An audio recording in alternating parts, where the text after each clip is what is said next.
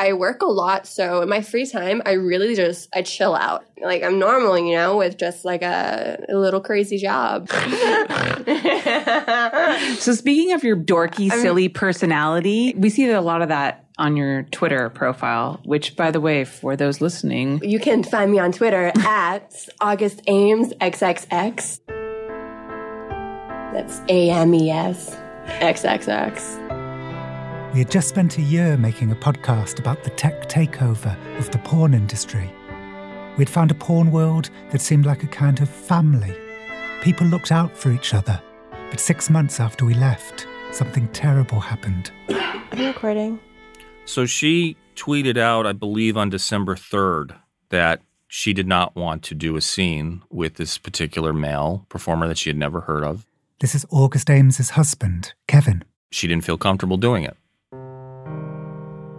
August's first tweet that day was, "Whichever lady performer is replacing me tomorrow for Erotica X News, you're shooting with a guy who has shot gay porn. Just to let you know, I do my homework for my body." Gay performers were offended and they told her so. Her next tweet read, "Not homophobic. Most girls don't shoot with guys who have shot gay porn for safety." The pile-on intensified, and so she tweeted, "Sorry. Honestly, I'm sorry if I offended anyone." And then August's final tweet, "Fuck you all." She couldn't look away from that phone. And I would constantly be like, let's get away from this. And she would be like, oh, okay. And then she would like fall right back into it. She said, I'm going to go tanning. I'm going to go to the gym. We hugged and said, I love you to each other. And she walked out that door and disappeared. Within an hour of her leaving, I had started texting her and no response. And I must have called her thousands of times that night. I have never felt dread like that.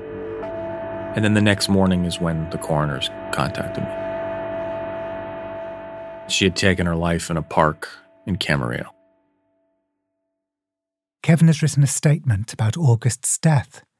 He wants to post it today, straight after this interview. In it, he names names. He pins much of the blame on the porn star Jessica Drake. Quote, "Miss Drake caused irreparable harm by using her followers and stature in an attempt to silence and bully a young, impressionable woman." You know, I'm not going to deny this. I'm angry. I lost the woman I loved to a bunch of people's stupid opinions on social media. So am I supposed to just roll over?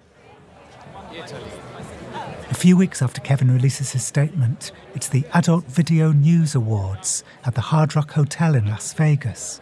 Everyone's downstairs in the big room off the casino where the fans queue for autographs. Everyone, that is, except Jessica Drake, the woman Kevin had blamed in his statement. She's upstairs in her room on the 11th floor. And the thing she wants to tell me is cryptic and startling and concerns her suspicions about August's husband, Kevin. I've become this really weird container of knowledge. And people are coming to me and they're telling me things about him and her and their relationship and so much stuff. And I feel like somebody needs to say it, but I can't say it because I'm the fucking asshole in this situation. Somebody has to help me. Somebody has to say it.